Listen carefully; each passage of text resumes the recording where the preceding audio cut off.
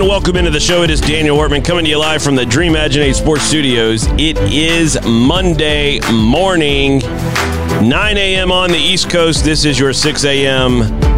West Coast wake up. It is April the 13th. Hope you had a great Easter weekend. For many of us who celebrate this holiday every year, it was a different weekend. Watching online, watching on TV, not being able to get together with family and friends for the weekend was very different than in years past, but it was still a great weekend, and I hope you enjoyed your weekend as well. Last week, some news broke surrounding FIFA and some Fox executives that were indicted. They pled not guilty, and we are going to have Ken Bensinger joining the show here in just a few minutes to dig into some of that. He's the author of the book Red Card, and the book actually covers some of the earlier parts of this whole legal saga that began a few years ago. And we had him on last summer, and we are happy to have him back on again today to dig into some more of this and kind of pick his brain as to where we are in the process, but also, where this could go. So we'll see what his thoughts are coming up here in just a few minutes. Over the weekend, Tariq Panja, a friend of the show, he writes for the New York Times in London. He said, U.S. success puts focus on Swiss failures in FIFA corruption case. Switzerland plans to drop a criminal case against Sepp Blatter, former FIFA president, days after the U.S. revealed more charges in sweeping investigation that has upended global soccer. And so he basically gets into what is going on with FIFA and the Swiss government and why we're not seeing more done over there versus all of these indictments and charges coming from the American counterparts rather than the Swiss. They've continued to fail in their efforts, and a lot of people are looking at this as shall we say, a willful fail, that they're not really trying to track things down, that there's corruption not only at the heart of the global governing body, FIFA, but also at their home country, Switzerland. So it's a story you should check out on the New York Times by Tariq Panja. It was released this weekend, and it is something I'm going to ask Ken about as well. What his interactions in following the Swiss government in their lack of government oversight and investigations into FIFA as well. So we're going to get into that with him coming up just after the break. Also, late last week, there was some news that started kind of percolating through social media, and it caught me by surprise because I had heard that there were, a lot of unhappiness with the U.S. Soccer Development Academy as well as those within the U.S. Soccer Development Academy, and some of that angst had been a direct byproduct of the fact that Major League Soccer had been pushing to create kind of their own tier within the Development Academy. They really didn't want to be mingled, mingled with other development academies. They wanted to stick to themselves in isolation. They didn't want any outside competition. And really that fits their MO. Right? This is Major League Soccer to a T. We create artificial scarcity. We create value for ourselves by having monopolistic control. If they can control the professional ranks by controlling the first division and access to the first division, they can create equity and asset, grow their asset value class for their property. They can do the same thing in the youth space. If they can create for themselves a tier that is on its own, that is unrivaled in terms of competition, in terms of their ranking, their status within the federation, then that creates more asset value for them, right? This is something that they can lord over others. Well, if you're not in Major League Soccer, then it doesn't count. If you're not in an MLS academy, then it doesn't count. And so they were pushing for this within the Development Academy. An announcement came out months ago that this was going to happen, that Major League Soccer was basically going to create kind of a tier 1 status for themselves. And despite your on-field performance, there were clubs and teams throughout the Development Academy that were going to be essentially relegated to a lower status, to a lower tier, just because they didn't have the 3 initials next to their name, MLS.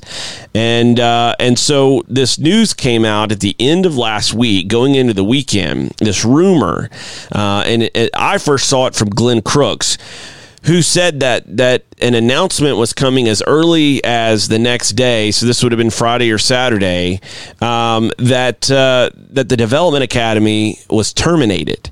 And not just terminated for this season because of coronavirus, that the whole thing was going to be terminated, shut down. And I was like, wow, this goes beyond what I had heard. And I reached out to some sources, and I got mixed feedback on the validity of the rumor. I got some that were in denial, that said they had not even heard this, and others who said, yes, this is definitely happening. And over the weekend, the rumors kept swirling. Others said that from their sources that there's a vote coming up this week. We don't know, right? U.S. Soccer's not made any public announcements about it, so we don't really know what's going on with this. We don't really know what's about to happen with the U.S. Soccer Development Academy, but here's one thing that I think we need to do in response to this conversation, and that is this. The U.S. Soccer Development Academy has been used so far to create a classist system within the federation in the youth space. It has been used as an official have and have not. And Major League Soccer didn't like the fact that they were having to share the have status.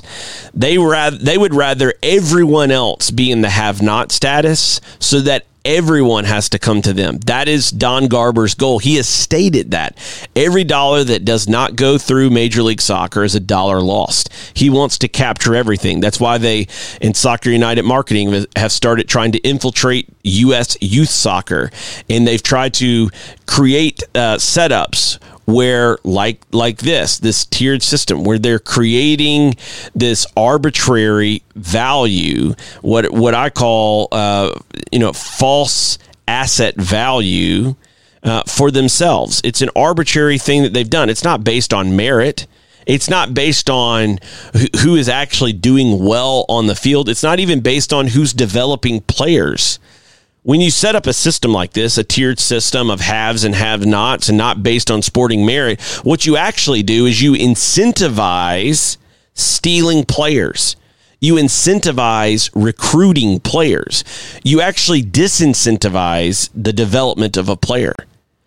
Your priority is just to go out and keep finding the best players, not actually develop the ones you have, because if you have this artificial scarcity creating this propped up fake asset value like monopoly status does for a company, or in this case, a soccer organization, then you're able to then go out into the communities and say, look, if you want to play at the top, you have to come to us.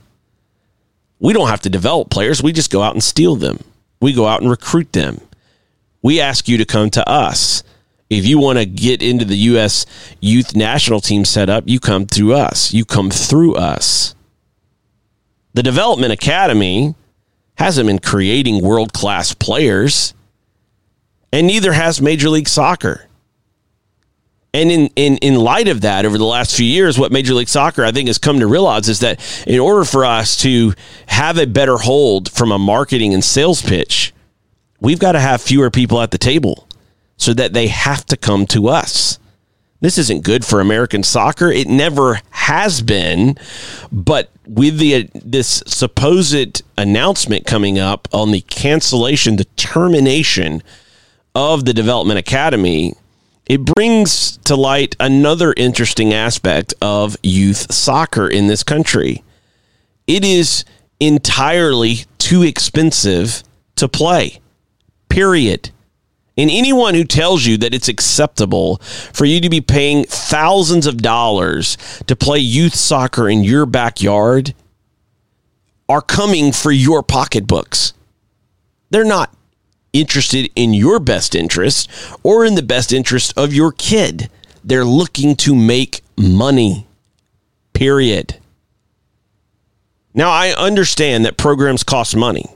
And I understand that clubs around the world incentivize development, and those television dollars and other aspects filter through the system and allow clubs to operate so that families don't have to spend thousands upon thousands of dollars to play the game. I get it. And that is missing in this country, plain and simple. And I understand that. Pay-to-play soccer will not disappear tomorrow, and it will never entirely go away. After all, when you're in Europe, you still play and pay club fees to do that. The difference is you're not mortgaging your house or having to spend thousands upon thousands of dollars to do so. You're spending a fraction of what you do in America. And there's a few reasons why this is. Our classist system is one big piece of this. We've created this fake value, this artificial scarcity model, and we've propped up the likes of Major League Soccer and then later the Development Academy system as a whole. And we've allowed clubs to go into areas and say, look, if you want to play at a real level, you have to come play with us. And oh, by the way, to do that, we've got limited spots. So you're going to have to pay us a lot of money. And not only that, but when you go to a game or go to a weekend or a tournament, you have to stay at this hotel. And it's going to cost you every time we go. You've got to pay for the coaches and you've got to pay a club fee every time we travel. There are all these add-on fees that come in the form of pay-to-play youth soccer. It's a problem. It's a big issue for families around this country. The Federation has not decided to tackle this financial hurdle for families. And if ever there was a time to do it, it's right now. Right now, while everything is shut down, U.S. Soccer should be redesigning the American soccer system. They should be looking at rules and restrictions and guidelines that every organization, every member of them has to follow. That would mean U.S. Club Soccer, U.S. Youth Soccer, AYSO. There are others who say that's just not possible. The Federation can't force them to do so. That's a lie. And someone's lied to you and you've believed a lie. I know this to be true because years ago, Little League Baseball said enough is enough when it comes to pitch counts. And they told every park, every coach, and every team that you cannot pitch players more than certain amounts or you will be in trouble. The Federation could do the same if it actually wanted to lead American soccer into a new way of guiding, governing, and organizing the sport. The problem with the Development Academy is it didn't go far enough. Like many things in the U.S. government, a lot of times there's some really good ideas, but it never actually goes all the way. That, too, is the case here with the Development Academy. Because not everyone was welcomed into the Federation's system of league. This league system was not readily accessible or available to everyone. It further cemented this classist system. What should happen at the youth level is the same thing that should happen at the adult level. Meritocracy, sporting merit, one system of connected leagues. It should be organized around metropolitan markets and population density to reduce travel, to reduce the financial burdens on families, and it should be based on the quality of the teams. If you're a really good team, you should play at a higher level. If you're on the up and coming and you're not quite there, then you're a level or two below. Who cares? Just go play. Instead, we have teams that drive past 2, 3, 4 other clubs and never play those teams. They never play those clubs. We have 14-year-olds getting on airplanes and flying across the country to play one match. That is insane. Completely absurd. And that is an area that the Federation, like Little League Baseball, could put a stop to this kind of treatment of our youth players. Families should not be asked to make that kind of commitment. It is crazy. Crazy to expect a 14, 15-year-old to get on a plane and fly across the country for one match in a league format. I get it. Maybe in the summer there's a national tournament and you won your area of the country and you get put in with 50 other teams or 30 other teams or 12 other teams and you play a week-long tournament. Okay, fine. But that should not be the rule. That should be the exception. Instead, everything is upside down and we're asking families to pay way too much. This news about the Development Academy, it's not really going to solve anything because what happens when it's gone? If they follow through and terminate this thing, what actually happens? Nothing really changes. We're going to have people claiming they are the haves in the ECNL and a higher level of haves in Major League Soccer. And there's going to be everyone else who's vying for their position and stake. And the Federation is going to be washing their hands of their duties to lead all of us into an organized system of connected leagues. Our sponsor this half hour is Ductig Brand, DUKTIG brand.com. And they do a great job of connecting you to on-field ideas. They create these really cool products, and if you haven't checked them out, you should. And do that by going to DUKTIGbrand.com and use the promo code DWShow. You'll get 10% off of your order. Order yourself a notebook. Order yourself a journal or one of their other really cool products. You'll be happy that you did. And it'll get you connected into the game where it really matters, where you can make a difference on the field. It's such an important thing right now to support small businesses, and this is one you can throw your heart behind. DucticBrand.com. Use promo code DWShow. You'll get 10% off of your order. We'll be right back with Ken Bensinger.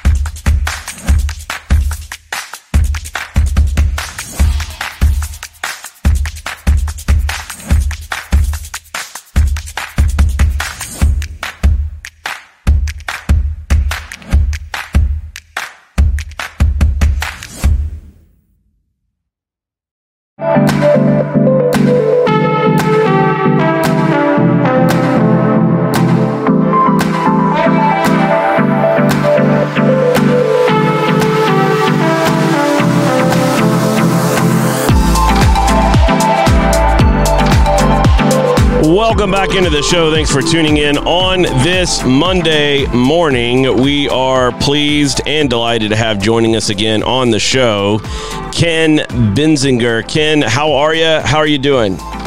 I'm pretty good. How are you doing? Doing well. Glad you were able to join us today on the show.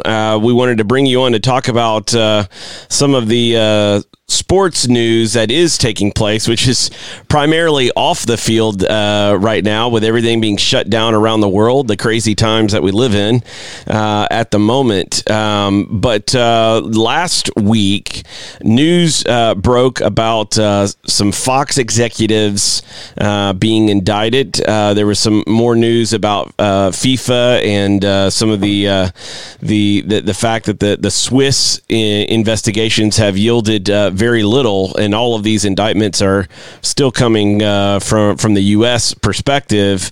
Wanted to just kind of get your thoughts on some of these issues, starting with the Fox executives that were indicted last week as part of this continuing probe. What have you learned so far about these indictments and this kind of new path that the investigation is heading down at the moment? Yeah, so this was a new indictment that came down in the same old case we've been hearing about for almost 5 years now. So this is what they call a superseding indictment, meaning that it picks up where the last indictment left off and moves the ball a bit forward. So this can be clearly seen as a continuation of that case, sort of a headline. One of the headlines on it, as you suggest, is these two former Fox executives. Their names are Hernan Lopez and Carlos Martinez, and they were both high-ranking officials within Fox in their international channels, which was primarily focused on Latin America. And Hernan Lopez was the head of that unit, and he reported directly to Rupert Murdoch's son, Lachlan. So a pretty high-ranking guy. Carlos Martinez reported to Lopez, and what the indictment charges is that over a long period of time, years, they were involved in a scheme to pay bribes to South American soccer officials in exchange for the television rights to the Copa Libertadores, which is, for your listeners who probably a lot of them know about it, but those who don't, Libertadores is like the Champions League of South America. So they paid bribes for years and years, according to prosecutors, so that Fox could get rights to those tournaments. And then later on, they also started paying bribes to get Fox the Copa America, which is like the Euros or like equivalent for South America. So that's what they alleged in a long period of that. And both those men were charged with wire fraud and with money laundering charges. And in terms of their pleas, have they, I thought I read the other day where they actually were entering pleas, maybe remotely, technology, video conference or some sort. Did that indeed happen? And what were their pleas or pleas so far? Yeah, so they both pleaded on Thursday. Because of coronavirus, they were allowed to do something which is pretty unusual, which was they're allowed to make a plea virtually, meaning on teleconference rather than in person. It doesn't happen very often, but in this case, it was permitted, and they both pleaded not guilty. So that's where they stand. Is they both said they're not guilty and intend to fight this. Now, you brought up Rupert Murdoch's son, and that one of these individuals reported directly to Lachlan, I believe is the son that you were referring to.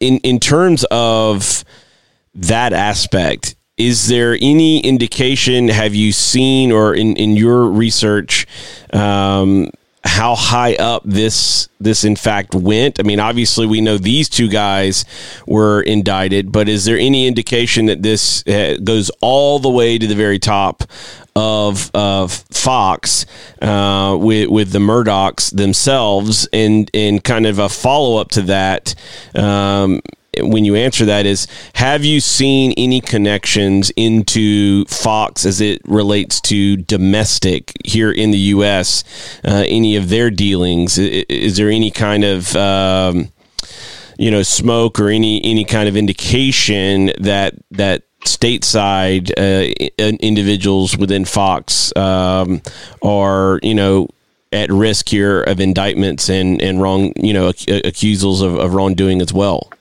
Yeah. So on the first part of the question about Rupert and Lachlan and any of the other Murdochs, their names haven't come up. We haven't seen them named or accused of anything. So I would stop way short of saying that we know that that's in fact happening. I just honestly wouldn't begin to suggest I know anything about that.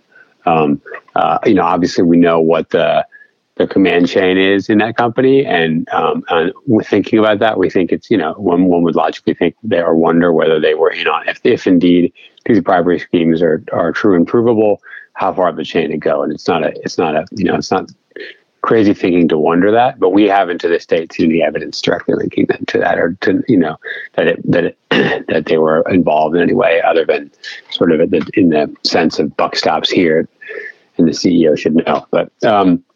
But your second part of the question, there in fact has been a strong connection now made to what Fox is doing in the U.S. and in the world of soccer, and specifically the indictment says, the new indictment says that these two fellows, Lopez and Martinez, built connections with powerful South American soccer figures through the bribery scheme. So because they were paying money to them to get the contracts, they built personal relationships with them, and they leveraged those personal relationships that were thanks to bribes to getting other kinds of rights beyond Libertadores and Copa America. And the ones they specifically refer to are the World Cup rights for the 2018 and 2022 World Cups. And as a lot of soccer fans in the States will know, the 2018 World Cup was the first one in years, or in many cycles, that was not on ESPN in the U.S., at least in English language broadcast, and instead was on Fox. And that was the fruit of Fox getting that for the first time, beating out ESPN. And a bit of a surprise when Fox got it. And now Fox has it for 2022 and now also 2026 as well. So that'll be 3 straight World Cup cycles that Fox has the U.S. English language rights. And according to the indictment, they got those rights thanks to the bribery scheme by Lopez and by Martinez. So in terms of the bribery scheme and these accusations, what is the likelihood that deal would get nullified or FIFA would be forced to reopen in some kind of, open bidding situation for, let's say, 2022 or at the very least 2026, if it is in fact found that this accusation that's part of this indictment, which you would have to think if it's in there, they feel like they've got something that backs that up for them to put that, in the formal indictments, the written indictments. What are your thoughts there? Yeah, I don't know. I mean, we saw something similar to this in the original indictments, where they basically said that the different groups that were accused at the time had acquired all kinds of rights, including to the Copa America Centenario, which was played in the U.S., and it had been the rights had been acquired through illicit activity, through bribes and that kind of stuff. And yet, despite that, the Centenario happened anyway, and they did renegotiate the TV rights in that case. So it didn't cancel the tournament. It just led to a renegotiation of the rights, at least partially. But there's some controversy because some of the parties involved in the original indictments in South America are allowed to keep their rights. So it's a little bit all over the place. It's actually a really interesting question about whether, if they could prove that Fox got the rights in a sinister manner, whether that's something that on any level could be, renegotiated or taken back to market, and to what degree the U.S. justice system would want to play a role in that. I don't really know. I think it'll be interesting to watch. Now, in terms of the domestic side of things here, just kind of continuing to follow the trail from South America northbound back up here into the States. Mm-hmm. What are, if any, has there been any connections either to the United States Soccer Federation, as part of this whole scheme and scandal, and also Soccer United Marketing, their broadcast rights and commercial rights partner, that are obviously heavily involved with Fox, as well as ESPN. Has there been any links so far in any of these indictments, or have you seen anything in particular that might spell some trouble for the Federation or for Soccer United Marketing in regards to, they were heavy involved with Copa America 2016, which you just mentioned, about the previous indictments and scandals. Now here with Fox again, these officials coming out with these indictments coming out against them, and the links reiterated about the World Cup rights as part of this. Have you seen anything there so far that is providing that, even if it's not in the public eye yet, that we may be heading towards individuals within American soccer, or organizations within American soccer that get caught up in this, that goes beyond just Fox and some of their executives? Yeah, I mean, it's a good question. A lot of people over the years have wondered to what degree this is going to touch U.S. soccer, and people wondered if it was going to touch Sunil Gulati, and people wondered if it was going to touch his successor. And it hasn't. I mean, as far as we know, to this date, it hasn't. There's a lot of questions about whether someone like Gulati might have, at least to some degree, helped the prosecution. We don't really know. We know that Gulati was very close to Chuck Blazer. We don't really know what that means. I mean, one would think that if there was dirt on him, Blazer would have had to tell it, and yet we haven't seen him charged. And we've never seen any indications that, we've never seen evidence that any of the contracts that Soccer United Marketing has struck were incorporated or questioned in this case. So I don't know if what it means is that the prosecutors are giving the U.S. Soccer Federation a free pass, or that they did look into it, they didn't find evidence, or what. We know that that there was some funny business with Chuck Blazer at CONCACAF that happened before Soccer United Marketing was created, and Soccer United Marketing wants to give us the impression that they don't do the same kind of dirty business that those people did. And we certainly have seen a lot of smoke, but to this date, the case hasn't shown fire on that. And I think we may have to wait longer to find out. So in terms of, looking at cases like this, and just want to go to the land of hypothetical for just a moment, as someone who would be investigating and researching, this certainly does not seem to be just a sequential linear process, that it's more of a spider web of, tracking down leads, and this lead leads to another lead. And, I've never, worked in any kind of criminal investigation, but I've watched enough TV shows to see the board, right? And then we start drawing lines out from a picture on a board, and who is this person connected to, et cetera, et cetera. And you see that with the mob, and you see that with other, type of conspiracies and other things. So in this kind of investigation that has been going and ongoing for years, and certainly these latest indictments don't seem to close the book on this investigation. It just seems to be the next in the series of events.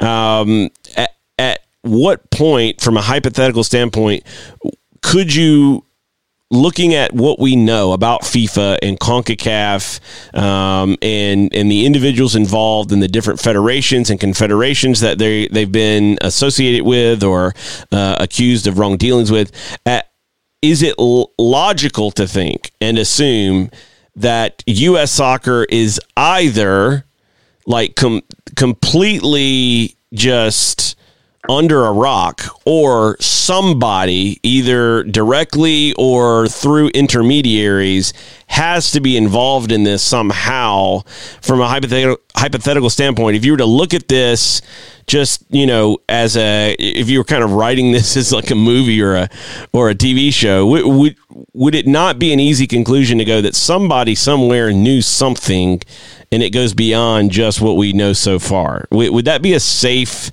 assumption at this point? Obviously not naming any names or pointing any specific fingers, because we don't know what we don't know yet. But does it not leave more questions to be answered? I mean, it leaves questions to be answered, but that I think works on the baseline assumption that something that foul play did happen at the Federation or at Soccer United Marketing, and the only question is whether they were ever properly caught or not. And I just don't know whether we can say that. I don't know what we can say, whether there absolutely was foul play at the Federation or not. We might think that, but the way you're asking the question is sort of saying, well, it was there. The only question is, will it ever come out in the case? And the answer I would say is, I've certainly heard of many, many people believe that is a organization that behaves in a way that might be seen as corrupted, but I haven't seen ever anything beyond innuendo. I've never seen actual proof that that's the case, as opposed to what people believe. I've seen, don't get me wrong, I spent a lot of time looking into this, and I think there is some clear, for example, the way that the Federation and Soccer United Marketing coexist, and the way that the board is composed and all that. There's some clear, apparent conflicts of interest. There were some conflicts in the past that I think one could reasonably question whether it violated rules regarding nonprofits, and whether there was a proper arm's length distance, But I don't know if any of that rises to the criminal level, which would need to involve things that violate codes of conduct and violate fraud laws and that kind of stuff. And that's a real question if it jumps from questionable behavior. It might be on a civil level questionable to things that appear to be criminal. And I just haven't seen the evidence. Not saying it doesn't exist, but I haven't seen it. And if the prosecutors or the investigators have it, they've never let anyone see it. Yeah, I mean, I like you have heard a lot of innuendo behind the scenes, a lot of assumptions behind the scenes, and it goes beyond, what we know, like specifically with Chuck Blazer, other individuals who there have been, this assumption that immunity deals have been involved as part of this investigation in order to really get some of this going in the first place. That included, Sepp Blatter, et cetera, which leads me to this other point about FIFA and the Swiss government has continually failed to, from all appearances, to do their duties in terms of investigating FIFA. It seems as though it too is corrupt when it comes to these investigations and looking in to things. And news came out over the weekend about them dropping, I believe, the case with Sepp Blatter from a Swiss perspective. What have you seen in this whole, litany of investigations and indictments? They're all coming stateside. They're not coming from FIFA's home country. And what have you, in your investigations and research in the past, what have you seen in regards to that relationship between FIFA and the Swiss government? Yeah, and I think that's the area where I feel a little more confident in saying and supporting what you're saying, which is that it's like a downright fiasco how the Swiss have handled all this. I think that this latest thing, dropping the charges against or the investigation against Blatter, are never down to one thing, but they dropped one of the two they're looking at, is very indicative of the way that they've behaved for a long time. I mean, I want to be clear. We don't know if Blatter did bad things or not. We certainly have our reasons to suspect it, but we haven't seen the evidence. What we do know is the Swiss have been working this 4.5 years now, coming on 5 years, and made a lot of noise about it and delivered nothing. And, if they, they could have been a lot more quiet about it or a lot more efficient about it if all they were going to get to was nothing. That shows us, and along the way, there was many issues that came up that also cast a lot of doubt on what they're doing. You had one of the investigators in the case was removed from the case because he had some conflicts of interests, and he was kicked out of the case. And then you had the Attorney General of Switzerland, who it turned out was having secret meetings with Gianni Infantino ostensibly to discuss the case, which is totally not allowed. And he got rebuked for that and had to recuse himself from the case, and also was docked like 8% of his pay. His pay was reduced to 8%, sort of as a punishment for that misbehavior. And you start seeing things like that, and you think, what is going on with this investigation? And when they end up dropping the charges, you really think the whole thing smells like a rat. And you also think back to past investigations that Swiss judicial authorities have done against FIFA and how disappointing they've been. And probably the most famous is the investigation of ISL, International Sport and Leisure, which had for many years controlled the major rights that FIFA had in the world for the World Cup and other major events. And it was pretty much documented in that case that Avalanche, the former FIFA president, and his son-in-law, Ricardo Teixeira, had taken huge bribes, gigantic bribes, and there was documented evidence of it. The prosecutors showed it, and instead of actually bringing charges against either of them, it let them pay a small fine that represented just a fraction of all the bribes they took, and let them go away scot-free. So there's a pretty long tradition, getting back almost 20 years now, of Swiss prosecutors doing as little as possible to really crack down on FIFA. So you bring up an interesting point here about the discussions of FIFA and the Swiss government, and you brought up Infantino's name, who is the current president of FIFA. A few weeks ago, there was an article by Philippe Auclair talking about Infantino's revenge, and it was about the whole situation with setting up a normalization committee in Trinidad and Tobago. Looking at FIFA now, I mean, obviously we can go back and look at bribes and other things of the past, but Infantino is in charge right now. He is president of FIFA at the moment. What have you observed in looking into him and FIFA as they continue to, at least, publicly will say at times we're trying to clean things up. Whether we believe that or not is a different story. But what have you seen in terms of Infantino and how he is conducting business at FIFA at the moment? Have you had any reason to be alarmed? Are there questions that need to be answered? What are your thoughts on his leadership at the moment and his leadership of FIFA and, some of these, ongoing investigations and scenarios, like you mentioning him speaking with the Swiss government about the FIFA case? What are you seeing in regards to Infantino and his involvement in leadership with FIFA? Yeah, I mean, I think that he came in talking a big game about wanting reform, and that he was going to bring reform to the thing and clean it all up, to FIFA and to world football, world soccer. And it really looks a little bit like this kind of standard campaign buster we see. I don't think he's particularly interested, has shown particular interest in rooting out the corruption. If anything, what he wants is to have as little outside interference and oversight as possible. He was accused early on a few times of some potential ethical breaches of in his job, and mostly got away from it. But we learned also that that the ethics committee didn't have the kind of independence that it had, that it should have, or even as much as it had in the past. That the person he brought in to run the ethics committee seemed compromised in a lot of ways, and so even though he was exonerated according to FIFA, there was certainly real questions about about how clean that whole investigation was.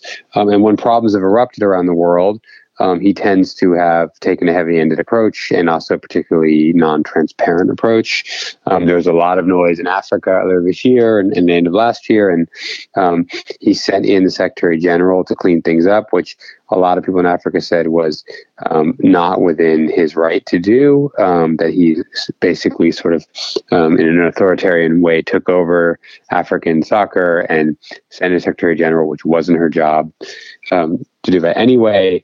And people didn't see much evidence that much was cleaned up. But 6 months later, I don't remember how many months, she announced that sort of mission accomplished and everything was clean now, which everyone thought was hilarious. So that reminds me of the good old or the bad old days of FIFA when everything was just another one whitewash job after another, to clean things up and make people stop paying attention to them. So I mean, I would love to hear someone to convince me otherwise, but what I see is sort of business as usual. Speaking of business as usual, we've talked about Chuck Blazer and CONCACAF, and just for the audience, if you're not fully aware of how world governance works in the game of soccer, FIFA governs the world. And then each kind of continental or somewhat continental federation governs its own affairs. So CONCACAF, for us, has North America, Central America, the Caribbean, South America's CONMEBOL, obviously UEFA covers Europe and so on and so forth. When we look at the governance at the world level with FIFA, the confederation level at CONCACAF, CONMEBOL, UEFA, etc., and then down into the national federations. We know Australia's had its issues of recent in terms of promotion relegation, and FIFA's been kind of involved in that on some level, trying to work with the Australian Federation. I just mentioned the article from just a couple weeks ago referring to the Normalization Committee for Trinidad and Tobago. They've been involved with Argentina. They've been involved recently, FIFA sending in, as you mentioned, into Africa with that confederation, the African Confederation.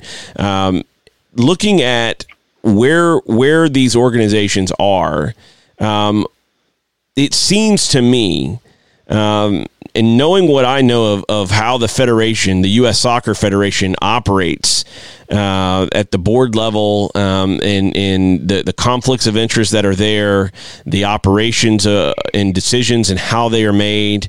For example, over the weekend, news started coming out on social media that U.S. Soccer was about to terminate the U.S. Soccer Development Academy program, and there were quite a few people within the federation that were surprised by this rumor, but yet it abounded, and it seems that that's coming up for a vote sometime this week, possibly in terms of the termination vote. How important, how critical is it for us in terms of the game on a global level, looking at governance, to get transparency as well as oversight and accountability implemented at FIFA, at the confederation levels, and down into the national federation levels in order to once and for all truly clean up the sport? Because it just doesn't seem like federation, confederation, or the World Federation in FIFA at any of these levels that we are seeing true transparency, accountability, and oversight that gives anyone confidence that things are actually being cleaned up at the moment.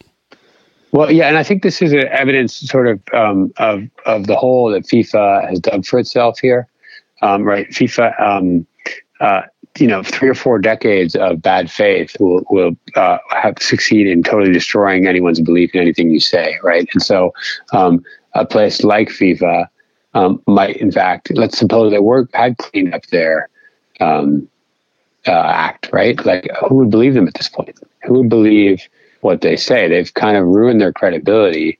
And I don't know how they earn that public trust again. So, and U.S. Soccer, is clearly part of that problem.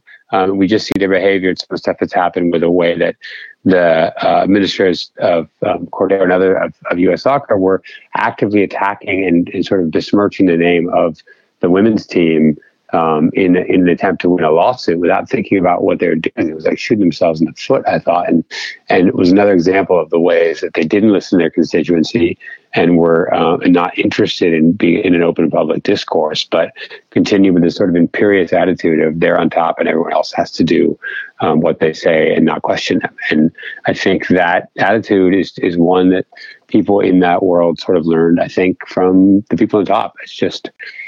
It's very disheartening. It's a group of people who just don't believe that anyone can tell them what to do. It is disheartening and completely, in my view, unnecessary.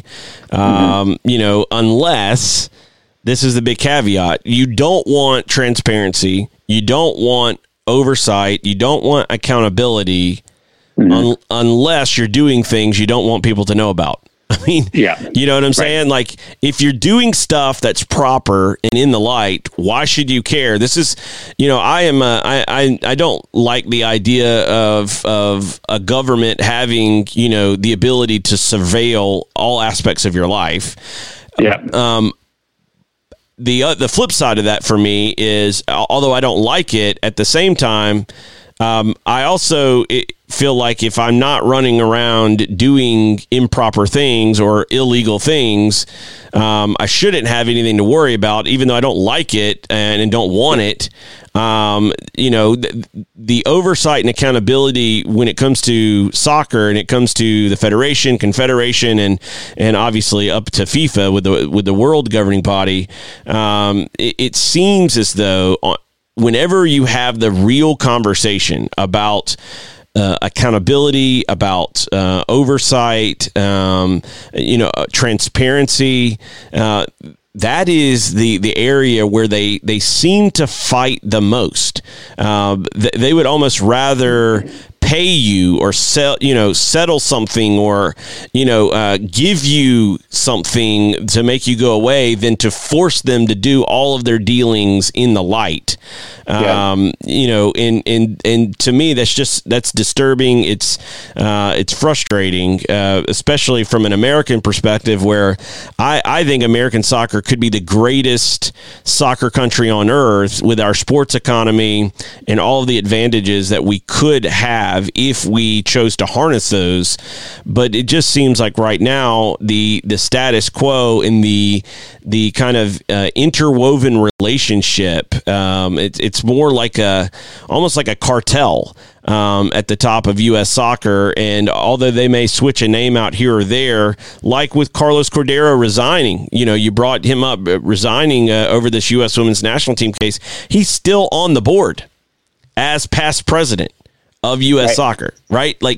He didn't actually go anywhere. Now, does he have the power he had a month ago? No, because he's not the acting president, but he is still there. He is able to go into any boardroom. They did not ban him. They did not vote him out or sanction him from a ethics standpoint or any of those things that would disqualify him from serving as past president. So he is still allowed in the boardrooms, still allowed to be a part of the process, and until I hear different, he is still chair of World Cup 2026 organizing committee. Now, that may have changed, an announcement may be forthcoming, but a month later, I still have not received any updates as to whether that's actually changed or not, which is a powerful and also personally beneficial position to be in, head of the 2026 World Cup organizing committee. So, looking at U.S. soccer and people go, well, we changed and now we have our first female president. She's been on the board and around the board for a very long time. And she's not an outsider in Cindy Parlow-Cone. And Carlos Cordero is still sitting there. The only person that officially rotated off of the board, but is still going to be involved in conversations and probably attending a lot of board meetings no matter what, is going to be Sunil Gulati, because he's still on the Exco with FIFA. So, he's not going anywhere. So what really did change a month ago, other than a PR strategy? What did we see? So for me, it's frustrating. Like PR. I feel like the PR thing is something you're hitting the nail on the head there. I mean, FIFA's response has always been, and U.S. Soccer maybe taking a page from that, is to find the most expedient PR solution to these problems, but not really resolve them. Right? It's not, the point is not to resolve the problem. The point is to sort of get the public eye off their back. And as you say, if someone gets pushed out of the job but it's still there, then what's going on? You should either kick them all the way out or keep them where they are, you would think. So what these half steps don't make sense, except for to be able to say to the public, look, he's not our president anymore. Right. And not only that, the other thing that is disturbing about that whole incident is that board members and members of the Athlete Council all came out talking about how they had no idea that this was the language, and they tried to paint it like Carlos was the only person that knew. What are you doing on the board if you don't know the strategy of the federation in your highest profile legal challenge? What are you doing to provide oversight to the federation? Number one.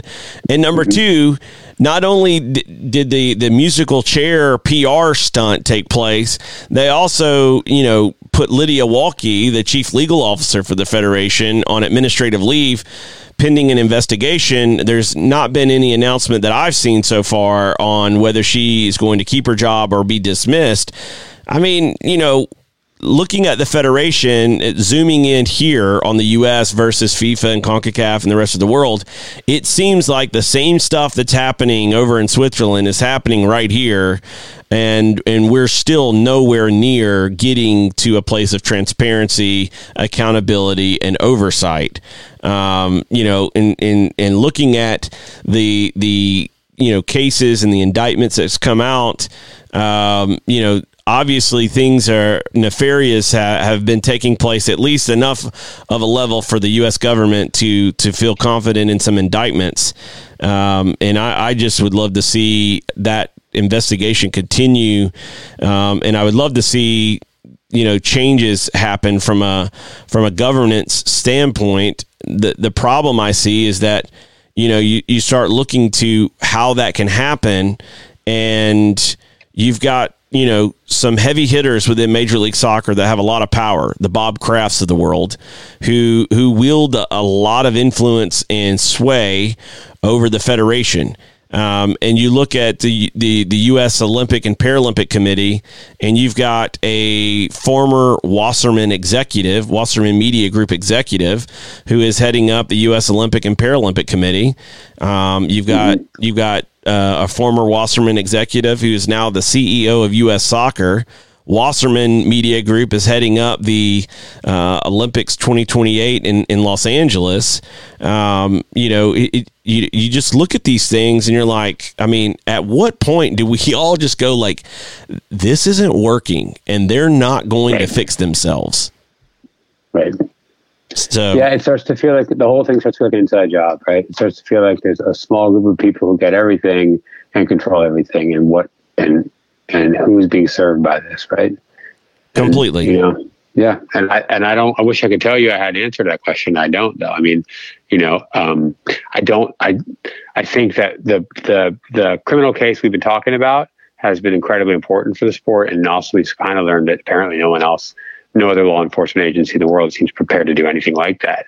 But I'm not totally convinced that we can rely on them to take care of every problem in the sport. I just don't think that's likely. I think that the prosecution has shown that it took a really big swing early on and has taken relatively smaller swings since then. They've been picking them, their shots pretty carefully. And I don't know. We haven't seen a lot of indications that they're going to go root out all the problems in U.S. soccer, for example. And if it happens, I think there's a lot of people who welcome it, but I'm not holding my breath. I just think that they have their limitations of what they're going to do. And I don't, unless someone's seen something I haven't seen proof that they're going after the federation. Yeah, I know. It's definitely frustrating. Just because I look at it from a potential perspective. I just think there's so much more we could be as a soccer country if we cleaned up our act and really, changed this kind of insider trading type of culture at the top of the federation and really opened it up. And like I said, do all the decision making and the processes out in the public. Transparency, accountability, oversight, to me, is just so necessary to do that and clean that up. So hopefully it'll happen somehow. But like you, I don't anticipate the U.S. government stepping in through their investigations to clean everything up. So I'll take whatever they do. Look, exactly. I'll take whatever they do too. I think that we start to get wishful thinking and we think they'll solve every problem, but either for lack of evidence or for lack of interest or whatever the case may be, I haven't seen strong evidence that they're going to go after our home team, so to speak. Yeah, I agree. Well, Ken, thanks for coming on the show. How can people connect with you, follow your work? Yeah, so I'm on Twitter. Ken Bensinger is my handle. Pretty simple. With everyone stuck in their houses right now, it's a great opportunity to pick up a book that I wrote called Red Card, which is a pretty in-depth explanation of how this case began and how it got to all the way to the trial stage in 2017. So I think I'm obviously self-promotional here, but I really recommend you pick up Red Card, take a look. I think once you read it, all this stuff will make a lot more sense, and we all have a lot more free time in our hands. So pick it up if you can. Absolutely. I co-sign that, and I can't wait for the sequel. Thanks for coming. Thanks for coming on the show. We appreciate it. Take care. Stay safe. You too. That is Ken Bensinger. We will be right back after this. No one, no man, no woman, no child should ever have to drink green water with bugs, with algae, with disease in it. Bad water and a lack of toilets kills more people than all the wars in the world. We know how to bring clean drinking water right now to every single person on earth. And when you can bring water into communities, it truly transforms them. It changes everything. Or you could know that you'd made a difference. You could know that you had truly impacted the life of a family, of a community, of a region. There was either clean water or there wasn't. We believe in a world where every single person has clean and safe water to drink, and we will continue fighting until that happens.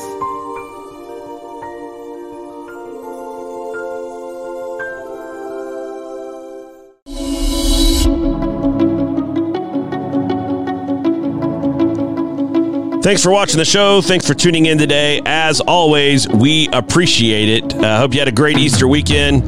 Big thanks to Ken Bensinger for joining us as always. We'll see you again tomorrow.